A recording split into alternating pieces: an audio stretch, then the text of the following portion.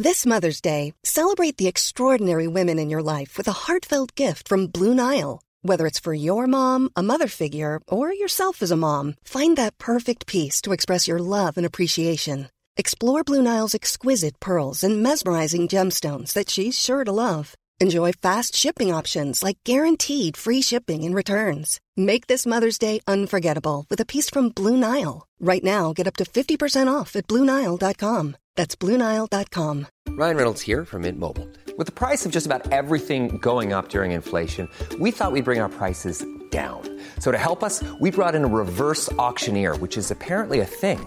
Mint Mobile Unlimited Premium Wireless. How to get 30, 30, bit to get 30, bit to get 20, 20, 20, bit to get 20, 20, bit to get 15, 15, 15, 15, just $15 a month? Sold! Give it a try at mintmobile.com/switch. $45 up front for 3 months plus taxes and fees. Promo rate for new customers for limited time. Unlimited more than 40 gigabytes per month. Slows full terms at mintmobile.com.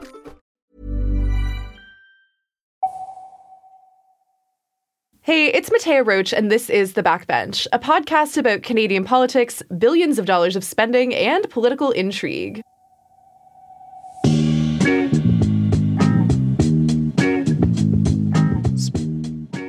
On today's episode, the story about Chinese government influence in Canada just keeps getting thornier. And the federal budget is here.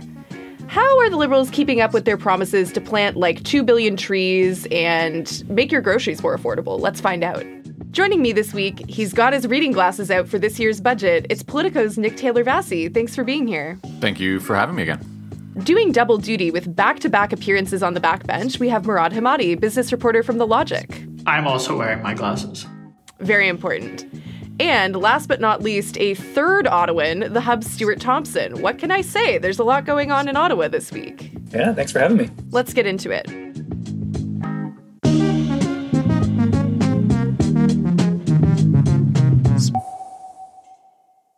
When did the Prime Minister become aware of these allegations? When? One question.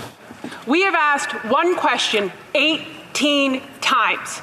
This question, if not answered, threatens the core of our Canadian democracy. For the 20th time today. For the 23rd time. Let me be clear. Bringing back the two Michaels, Michael Kovrig and Michael Spavor, was the utmost priority of this government. This is why we don't play with national security using partisan theater. So by now you've probably heard about the recent round of allegations of election interference and meddling by the Chinese government in Canadian democracy. A new scoop or piece of the puzzle seems to be dropping every week, and it is absolutely dominating the conversation in Ottawa. It's getting kind of ugly. And although Prime Minister Trudeau has appointed a nonpartisan special rapporteur to look into it, calls for a public inquiry continue to sound. So let me give you a brief rundown of the latest. A few weeks ago, Global News' Sam Cooper published a piece stating that Member of Parliament Han Dong of Don Valley North riding in Toronto area was alleged to be the preferred candidate in his nomination race by Beijing, and that he was, quote, a witting affiliate of Chinese influence. Months earlier, it had been reported that 11 members of parliament were either witting or unwitting accomplices in Beijing's interference in the 2019 federal election. In Cooper's piece, Dong was said to have had a meeting with a senior Chinese diplomat in February of 2021 and allegedly told him to hold off on freeing the two Michaels, Michael Kovrig and Michael Spavor, who were being held in China at the time. Dong stepped down from the Liberal caucus last week and is now acting as an independent. I have informed the Prime Minister and the leadership of the Liberal Party caucus that I will be sitting as an independent. To my wife, Sophie, and my kids, I love you. I thank you for all the support and love you gave me. The truth will protect us. Our honor and our family will get through this together. Sorry about that. Thank you, Speaker. He emphatically denies the allegations against him, saying that while he did meet with China's consul general, he denies advising Beijing to delay the release of the two Canadians. Dong has since sued Global News over the story they published. It should be noted that the Globe and Mail said that the Prime Minister's office had examined a transcript of Dong's conversation and concluded that there was no actionable evidence. So this is all pretty messy. If the allegations against Dong are true, then Beijing has been interfering in our democracy at the highest level. But if they're not true, high-level agents of the Canadian security apparatus may be subverting the Prime Minister by illegally leaking information and ruining a democratically elected candidate's reputation. Both scenarios highly troubling. While there's been a lot of stress put on the fact that this shouldn't be a partisan issue, it's extremely clear that politicians can't help but make it into one. So on this week's episode, we want to dig into that. How is this complex issue being seized on by the various parties, and what does that say about the state of our government right now? I want to first open by talking about the Conservatives. So the Conservatives have been fairly aggressively accusing the Liberals of knowing about these allegations and simply failing to take action. Stuart, what do you make of this? What does it say maybe about how they're hoping to leverage it to bolster their own political fortunes? Yeah, I think there's two things going on here. One is that my reading of this from watching it and also from talking to people in the Conservative Party is that they are extremely skittish about this story. And they have this dual idea that this is obviously good because the government looks bad here, no matter how you slice it. But during the last election, went a little harder on Beijing in their platform than they ever had before. I think they are very scared of coming off looking bigoted in this story. And I think they know they won't be done any favors by the Liberals, by the NDP, and by the media if they step over that line. They don't know where the line is, so I think they're about 3 steps behind it right now. You'll notice that Poilievre always says Beijing, and they try to emphasize that it's the Chinese government. The second thing that's going on here is I don't think they feel like these allegations are a slam dunk. I think there is something there.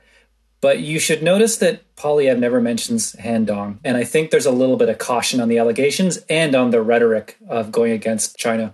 So it's interesting you kind of mentioned like the Conservatives perhaps being a little bit skittish because they don't want to perhaps hand ammunition either to the Liberals, to the NDP, to just like the media at large or groups within the Chinese diaspora. They don't want to say anything that could come off as like particularly xenophobic. I think when you put this in conversation with like broader discussions that have been had about anti-Asian racism and unfairly accusing like people who have no affiliation with the Chinese state of like being somehow involved, I see why they might be skittish.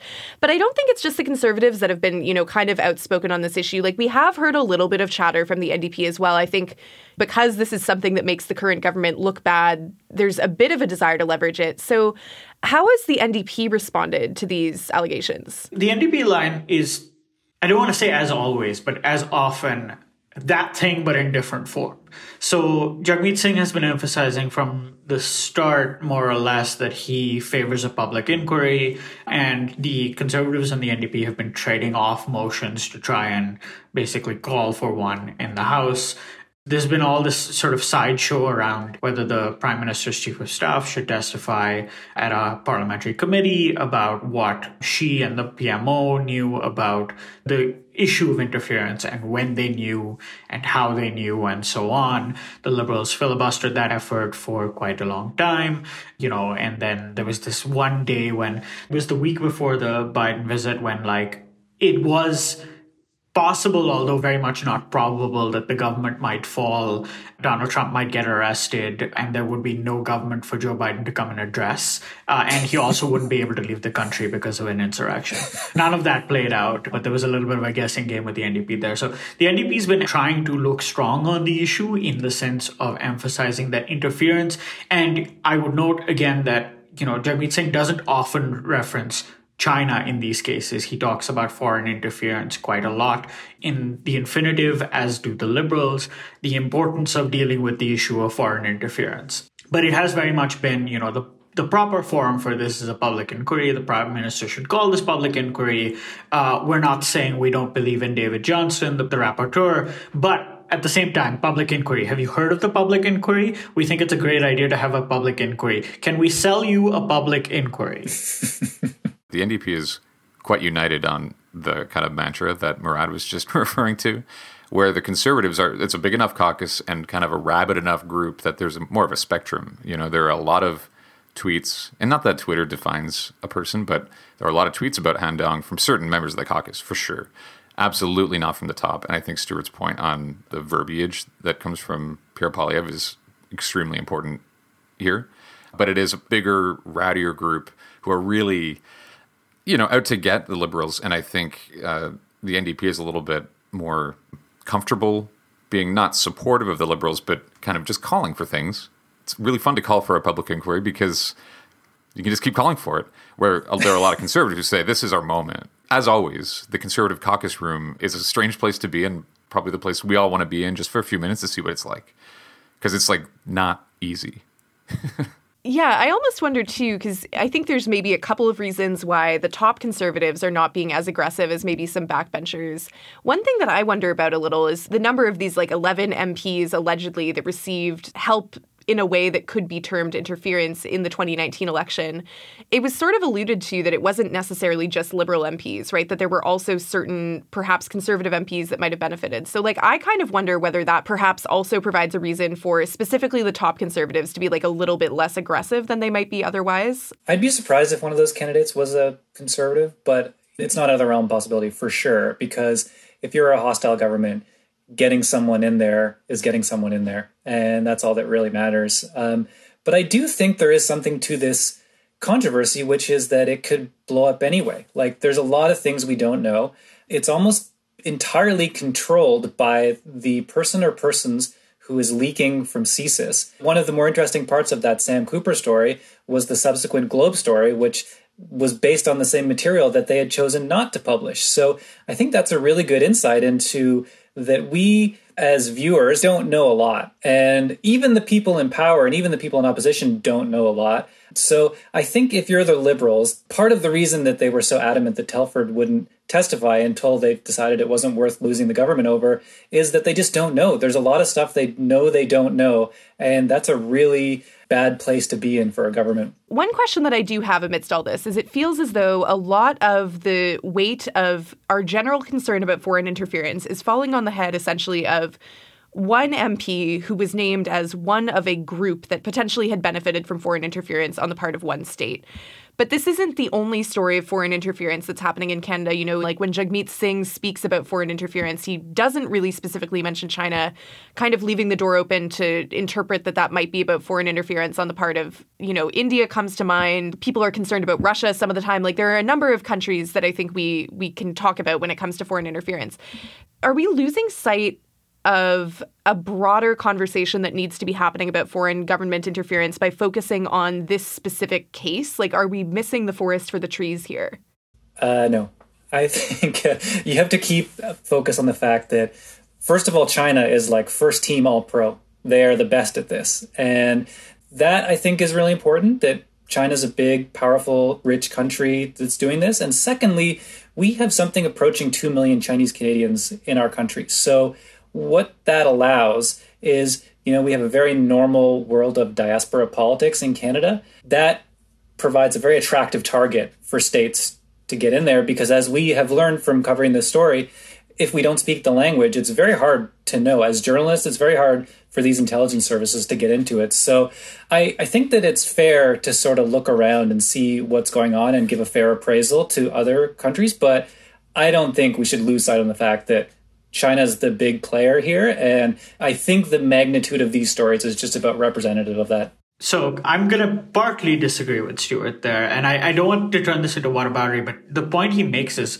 a good one. And, we've had people from those diaspora communities making the point that particularly the Chinese Canadian or Canadians from Hong Kong or just other Asian Canadian groups making the point that they've been raising this issue for quite a long time. And it's nice that everybody in Ottawa has finally woken up to it, because ultimately, and it's worth actually saying explicitly, people from those diaspora communities are often either the subject or the target of those interference attempts. Either it's hostile to them or it's attempting to co-opt them.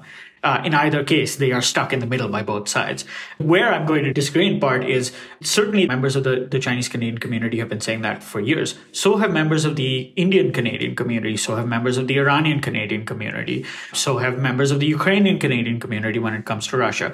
I agree with you with the apparatus that we are aware that we're dealing with in the instance of the Chinese state is more significant than any we see elsewhere. But it is also the case that, governments in the world of our allies are increasingly dividing the world into their friends they consider to be democracies and their opponents, counterparts who they consider to be authoritarian states.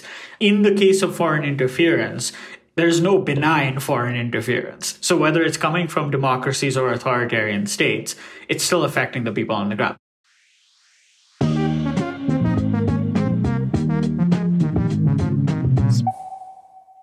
This episode is brought to you by Douglas. I I've been traveling recently, roaming around Canada and the United States, and you know that feeling when you're sleeping in a bed that isn't yours and things just don't feel the same? It's been like 10 days since I've been away from home and my Douglas, and I truly do miss my mattress. Douglas is trusted by more than 150,000 Canadians from coast to coast to coast. But the real kicker is, the Douglas is made in Canada with Canadian values in mind. Quality, low cost, and a Rockies-inspired mountainscape design. You know Canadians, we're big on our nature.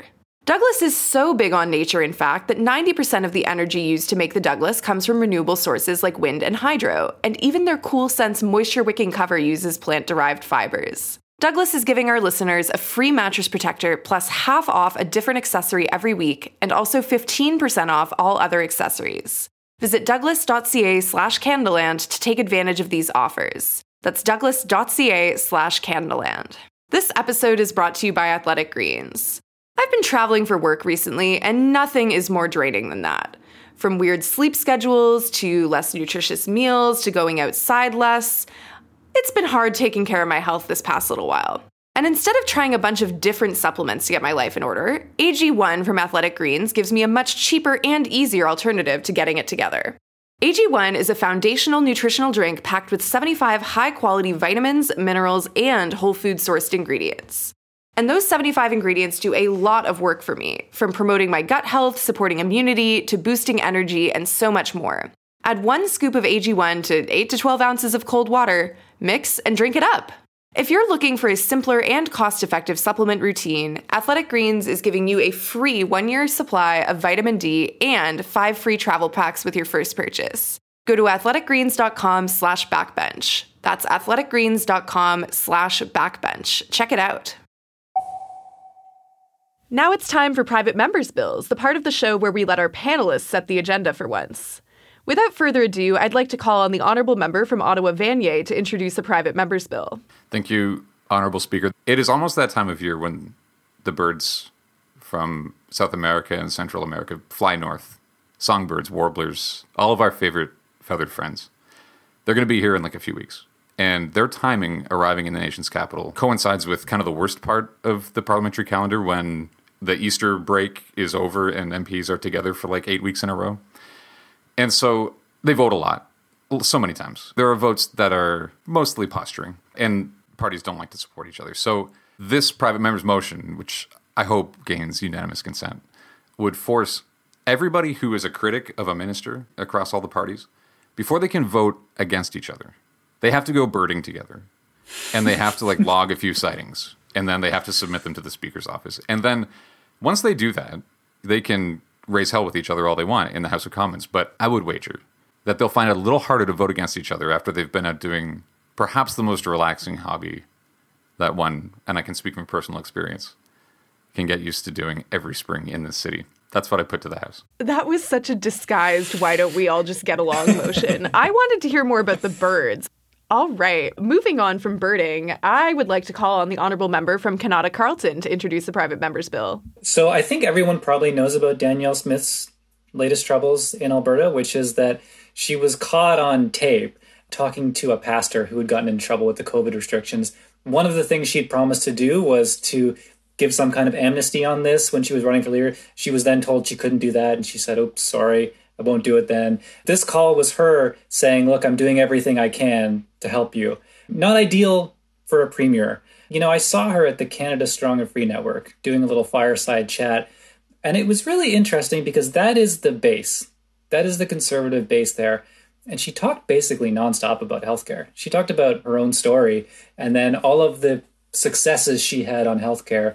And I was thinking that despite all these scandals, and the root of this scandal is what brought her to power, which is a sort of rowdy, populist, anti-COVID section in Alberta that's still very much alive and influencing the UCP. But I think when we see this Alberta election, it's going to be a lot more boring than people expect, because I don't think the NDP wants to talk about this stuff. And I think that the UCP does not want to talk about Jason Kenney or anybody else or COVID. And I think we're going to be hearing a lot about checks to seniors and healthcare. So it may not be the fireworks we're hoping for as journalists, but maybe that's better for the province in general. Yeah, I want to be sad that the election's not going to be exciting, but at the same time, I feel like a boring election is usually good news for the people in the jurisdiction where it's happening. Yeah, exactly. I'd like to hear a private member's bill from the second member from Ottawa, Vanier. We have a very complex electoral system. Multi-member. I would like to draw your attention via this private member's bill to the reboot that the United States has picked up of the 2016 election cost. You will no doubt be aware that former President Donald Trump considers the 2020 election to be the one that needs to be rebooted, or at least rescripted. But what we're seeing now this week with his indictment and this pending case, they're bringing back all of these great characters that we saw in the 2016 election. I'm thinking specifically of Michael Cohen. He hasn't had much work since that show went off the air, and so he's really hoping to be cast in this reboot. The U.S. is going through a very partisan version of this debate of, if a former leader of a country does crimes, allegedly, crimes of various types, and then lots of people around you tell the world you did some crime, and maybe in some public statements you maybe kind of admit to the crime but insist they weren't crimes, are you subject to the law? Or does being elected mean no rules apply? Can anybody do crimes? Can a president do crimes? When we cast our own series of our own reboot of political intrigue that involves envelopes of money, I would like to vote that we bring back Karl-Heinz Schreiber, because that would just be so much fun. The reboot that nobody was asking for, but now I will not be able to stop thinking about. Thank you for that private member's bill.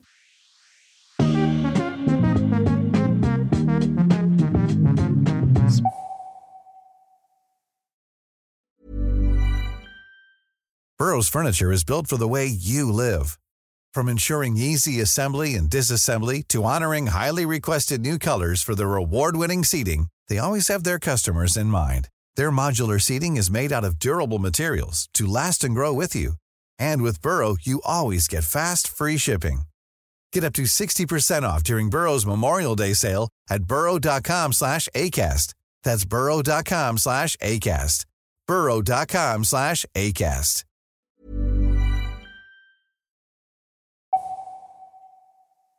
We are refocusing government spending while taking great care not to reduce the services and direct support that Canadians rely on. And today, she rolls out a bonanza of $43 billion of new inflation, debt, and taxes that will be on the backs of everyday, hard-working Canadians. I'm really proud that we were able to force this government to expand dental care. That's going to save money for families. That's going to mean that they're going to be able to take care of their teeth. All right, it's that time of the year again. Murad's favorite day happened last week. The Liberal government unveiled the 2023-2024 budget, which sits at a whopping $497 billion, spread over the course of a few years. Finance Minister Chrystia Freeland says that the budget is a fiscally responsible plan which increases taxes on the wealthiest while aiding lower and middle income Canadians. What sits as a centerpiece of this plan is a series of new green investment tax credits. These are intended to drive new clean electricity generation projects in an attempt to entice more investors and manufacturers to go green. You may remember U.S. President Joe Biden's Inflation Reduction Act, which offered massive incentives for investments in the green economy. The Liberal government is now attempting to follow suit by investing $1.2 billion this year and almost $21 billion over 5 years. Finance Minister Chrystia Freeland says clean energy and green technology spending may not have been the centerpiece of the 2023 federal budget if it weren't for the need to compete with infrastructure spending in the United States. No, I don't think we would have done as much had the IRA not been introduced. I mean, I think the reality is Canada, and in particular our government, has been at this for a long time. This proposal means that Conservatives are going to be squeezed out on their pledge to kill Canada's carbon pricing scheme because this budget pledges to commit future governments to pay the difference or to backstop the future price of carbon or hydrogen, even if there are changes in government. Pierre Poilievre was, unsurprisingly, not too happy with that. He rejected the notion that any government could actually force future governments to compensate energy companies while requiring everyone to keep paying higher carbon levies. NDP leader Jagmeet Singh says that he'll support the budget as commitments to the party have been somewhat upheld, with the budget's focus on affordability and the inclusion of dental and grocery benefits, while the Conservatives and the Bloc Québécois have said that they will vote against it. I mean, what's a budget without a little bit of controversy? Let's dig in. Nick, what stuck out to you as particularly important from this year's budget? The thing I keep trying to insert into conversations in Ottawa, because all we do is walk around and try to sound original about the federal budget, is looking at the dental care program. And I think it is this really interesting demonstration of kind of real-time confidence and supply budgeting. When they kind of whipped the program together, it wasn't even a program yet, really, last year. They budgeted at $5.3 billion over 5 years. And now that price tag's now $13 billion, $7.3 billion more.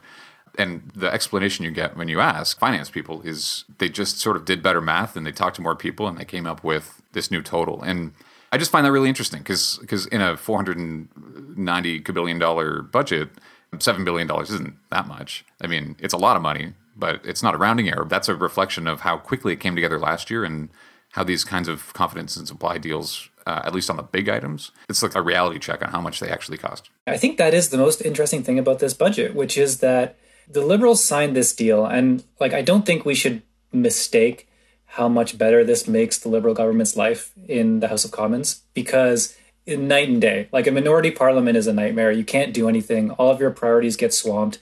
So they are getting a huge gain from this deal. But this dental plan, Jagmeet Singh was beaming last week, that is a huge win for an NDP party that usually doesn't get anything. And now the Liberals are scandalized on one side with the interference scandal. And, there was a time when the Liberals talked about pharmacare. We don't really hear a lot about pharmacare anymore. They had a deficit that came in $10 billion over the forecast. So that shows you how squeezed they are there. Revenues are down by $5 billion opposed to what they expected. I think this just really shows you that this government is just kind of coasting along. They're not even doing the things they want to be doing while they have this deal with the NDP. Chrystia Freeland is classifying this budget as relatively fiscally responsible, I think specifically trying to compare it favorably to past budgets. Murad, what do you make of that characterization? Does this budget read as particularly fiscally responsible to you compared to, say, the last, 5 years of Liberal budgets? Well, if I'm remembering correctly, last year's budget, or it's certainly the FES projected a path to break even, to eliminating the deficit, and this one doesn't. So that definitely has gotten the attention from a lot of what you would think of as more classical economic commenters, think tanks, people who have a strong focus on deficit and debt numbers, which are ultimately things we have to pay back, so worth focusing on. Yeah, I don't think anyone who is particularly worried about the deficit looked at this budget and thought, that's great. Nobody on that front is happy. All right. So I do want to dive into what we've been teasing, this idea of the investments in greening the economy, the response to the Inflation Reduction Act. So to frame it this way, how effective do we think the investments in greening the economy are going to be? This is not just one line item in the budget. It's a through line and it's a multi-year plan that's sort of being laid out. What parts of it do we think are going to be more effective, more promising, versus are there any parts of it that seem okay, I don't really know what this is going to accomplish? To pick but one of many observations that I heard in the aftermath of the budget, there are tens and tens of billions of dollars in potential credits to be taken advantage of by companies all over the country in all kinds of green sectors to all kinds of green ends. But it is, at this point, only potential.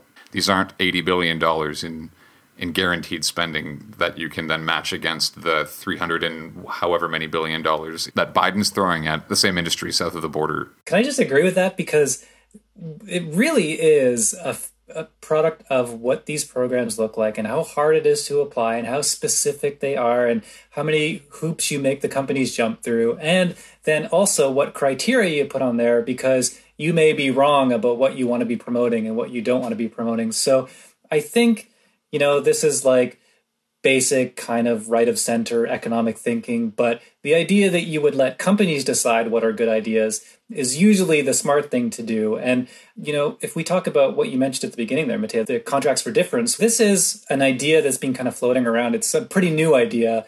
It would be individual contracts that the federal government would sign with large companies that are doing big projects. So if you have some carbon capture project, and that is only viable if there's a price on carbon at, say, $150 per ton, then you can't make that investment if you're pretty sure Pierre Poilievre is going to come in and trash the carbon tax. So you're going to wait on the sidelines. So when the government signs these deals, they say, look, if the carbon tax doesn't go up to $175 per ton by whatever it is, 2030, we will pay you this big penalty because we didn't own up to our side of the deal. So what it does is it creates stability in a few of these sectors for the companies. To me, that is a smart idea because as much as anyone hates the carbon tax, whether you hate it or whether you love it, you have to admit that it's created this terrible investment environment because you have the government kind of holding on for dear life to this policy amid Pierre Poilievre saying it's a terrible idea and that he'll get rid of it as soon as he gets in. So if you're a company that kind of relies on a certain price for carbon to do your investment, you can't commit to that because you assume the opposition will take power at some point. So what those contracts do is create an environment for these companies to invest in whatever makes sense to them. The trouble with it is that Pierre Poilievre is still going to make some hay out of those contracts and the idea that you're locking in the carbon tax. So I think those two things are worth weighing up, though. There's a good way and a bad way to do this. Well, I want to turn it over, to Murad, because I'm sure you have a lot of thoughts about this. It is useful to think of this as a giant bet. You asked, do we know which sections of this will work and which won't? And certainly there are more and less proven technologies. So Stuart's talking about contracts for difference. There's different ways to do contracts for difference, right? What the Canadian federal government is doing is these kinds of contracts are kind of bespoke. The UK government has done a thing with Clean Power where it basically set a contract for difference like a standard contract. And it said anybody can take this contract. Like we have so many to give, come and take one. And we've set the terms. We don't have to negotiate them. Those work slightly differently. So we don't know which instruments will work. We don't know which industries will work. Frankly, we don't know whether the whole thing will work. It's a giant bet that if we spend enough money, we can, one, attract investment, and two, decarbonize the economy. It's a bet that we're not alone in making. The US obviously has prompted us to make this bet. The EU is making this bet. Germany on its own is making this bet. A lot of people are making this bet kind of reluctantly, being pulled into this by the United States. And it's interesting to hear the government insist, both say, we need to respond to the IRA, otherwise we'll lose investment, but also insist that we were here first. In fact, the US finally woke up to the thing we've always wanted to do, which is decarbonize the economy. Hooray for them. Thanks for coming in. And also, by the way, we need to spend billions of dollars behind them. And I think the dynamics of this get really interesting because, Stuart was talking about what the Conservatives are going to do. There will be projects that fail out of this, right? The government has set out $80 billion over a decade in tax incentives. Some company is going to get those tax incentives and go bust. Some company is going to get a large loan out of the federal Canada Growth Fund, which is another thing that they're setting up, and go bust. Or there will be some scandal about how much executives are being paid. Something is going to happen. And frankly, some person in the media is going to report it, and it's going to be a scandal. That is baked in. The question becomes, how soon does that happen? How big is it? And is it big enough to derail the whole thing? Because, again, we're talking about a decade's worth of tax credits. And the last thing I just want to mention is there's an interesting shift from the government, at least rhetorically. So the language in the budget said, picking winners doesn't work. In fact, it's never worked. And so what we're going to do instead is lay out these tax credits. And if you are eligible for the tax credit, you get the tax credit. And it speeds up the payout process. And that's a really interesting thing to hear the federal government say, because it's not how they've been running the government for the last 8 years.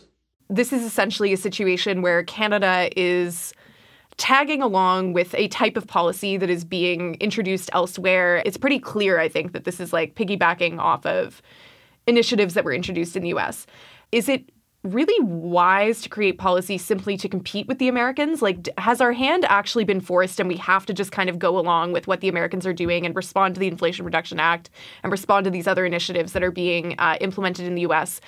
Or, like, was there some sort of other alternative whereby we actually do the thing that the government is saying that they're doing and chart a different course that isn't just sort of responsive? Yeah, I think you hit on probably the most salient point here, which is that there is sometimes a case to be made for these kinds of subsidies luring companies to various sectors. And there is kind of a separate issue here of where the government thinks this is an important thing to encourage for other reasons, not just economic reasons. But if you talk to any sort of pro-market economist, they would say the worst time to offer these subsidies is when everybody else is doing it, because then it becomes a race to the bottom. Because and the best example of this is every time Amazon does like the Bachelor thing where they say, we want to open a new headquarters, everybody lure us to your town. And then everyone offers subsidies. And by the end, you get 500 jobs that pay $20 an hour and you've paid billions of dollars for it. So I would be cautious about this. There is a lot of elements of the green economy. And as Murad, I think, correctly said, we don't know what a lot of them are right now because probably some of this technology isn't here yet, or we just don't know what's going to take off. I mean, competing technologies, competing companies on the various elements of the green economy, unexpected things happen. Another thing that I want to circle back to was this notion of the pushback from the Conservatives about this major pillar. What is like the underlying reason for this concern? What is their alternative? Like, what would they rather be doing instead, do you think? I think the best example of this that I think is worth looking to is what happened in Alberta, where Jason Kenney argued against the carbon tax, took it to court. But they also had an industrial emitters tax that was fine. Alberta had that for years, and they tweaked it to satisfy the feds. And I wonder, it doesn't totally work the way the industrial carbon tax does, but with these contracts, they don't lock the carbon tax in specifically to you and me in the sort of like, gas prices we pay. They do on the other end of the thing, where if you're taxing companies, they pass that down to their customers. So I wonder if maybe there's a chance here for Poilievre to do something similar where he can allow a carbon tax to affect big corporations who he's been taking shots at lately, which is an interesting thing for a Conservative to do, and then try to take some of that away from, fuel levies, away from the sort of ordinary people that he talks about in his speeches. I spent quite a lot of time, and my colleagues even more so, spent quite a lot of time talking to clean tech companies. And one of the major things they will say is a big problem is finding someone to buy the damn stuff in Canada. Because if you are a clean technology company and you're trying to sell your emissions abatement or a carbon capture technology, it really helps if you've got someone in Canada who'll build your first plant with that technology. It really helps if you have a reference customer. Whether or not this stuff works, I think there's general agreement. Getting carbon out of the air and putting less in is a good thing.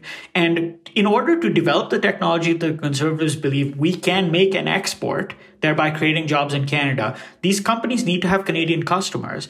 And what a lot of these schemes that the Liberals are proposing are doing is incentivizing Canadian companies to adopt those technologies. Now, Stuart makes a good point. The Conservatives are talking in sort of more hostile terms about big business. But it does seem like the sort of Conservative approach to this is shaped by oil and gas thinking and not clean tech thinking. If you go and talk to these clean tech companies, a system that sets them up with reference customers is a good system. I'm sure that they will have lots to say in the coming years about how these programs are structured. There will be inefficiencies. The programs may not be structured in a way that do the matching well enough, help them find those clients. All that needs to be set up. But the idea of a system that creates incentives for big polluters in Canada to adopt emissions abatement technology or clean technology, that's a win for the clean technology sector.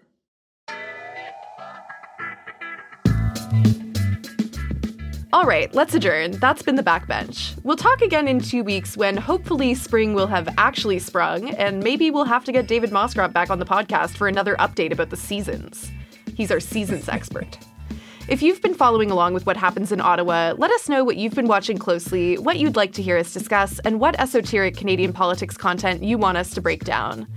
Send us your questions, your concerns, and your rants. You can email us at backbench@canadaland.com, and we're also on Twitter @backbenchcast. I'm Matea Roach, and you can find me at Matea Roach on Twitter. Stuart, where can people find you? You can find me at thehub.ca, Twitter, Stuart X Thompson, and sometimes at the Boston Pizza in Canada.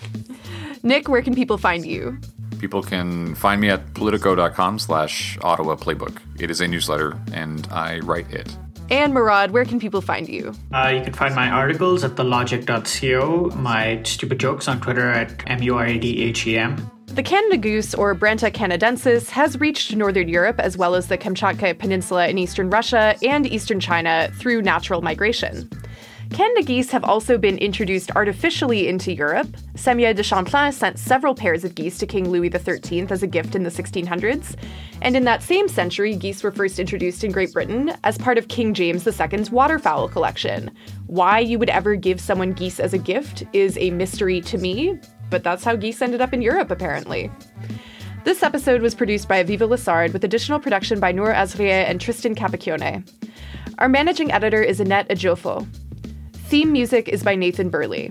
If you value this podcast, support us. You'll get premium access to all our shows ad-free, including early releases and bonus content. You'll also get our exclusive newsletter, discounts on merch, tickets to our live and virtual events, and more than anything, you'll be a part of the solution to Canada's journalism crisis by keeping our work free and accessible to everybody. You can listen ad-free on Amazon Music, included with Prime. Thank you for listening.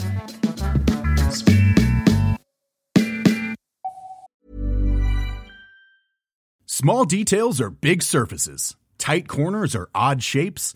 Flat, rounded, textured, or tall. Whatever your next project, there's a spray paint pattern that's just right. Because Rust-Oleum's new Custom Spray 5-in-1 gives you control with 5 different spray patterns. So you can tackle nooks, crannies, edges, and curves without worrying about drips, runs, uneven coverage, or anything else. Custom Spray 5-in-1. Only from Rust-Oleum. Planning for your next trip? Elevate your travel style with Quince. Quince has all the jet-setting essentials you'll want for your next getaway, like European linen, premium luggage options, buttery soft Italian leather bags, and so much more. And is all priced at 50 to 80% less than similar brands. Plus, Quince only works with factories that use safe and ethical manufacturing practices. Pack your bags with high-quality essentials you'll be wearing for vacations to come with Quince. Go to quince.com/pack for free shipping and 365-day returns.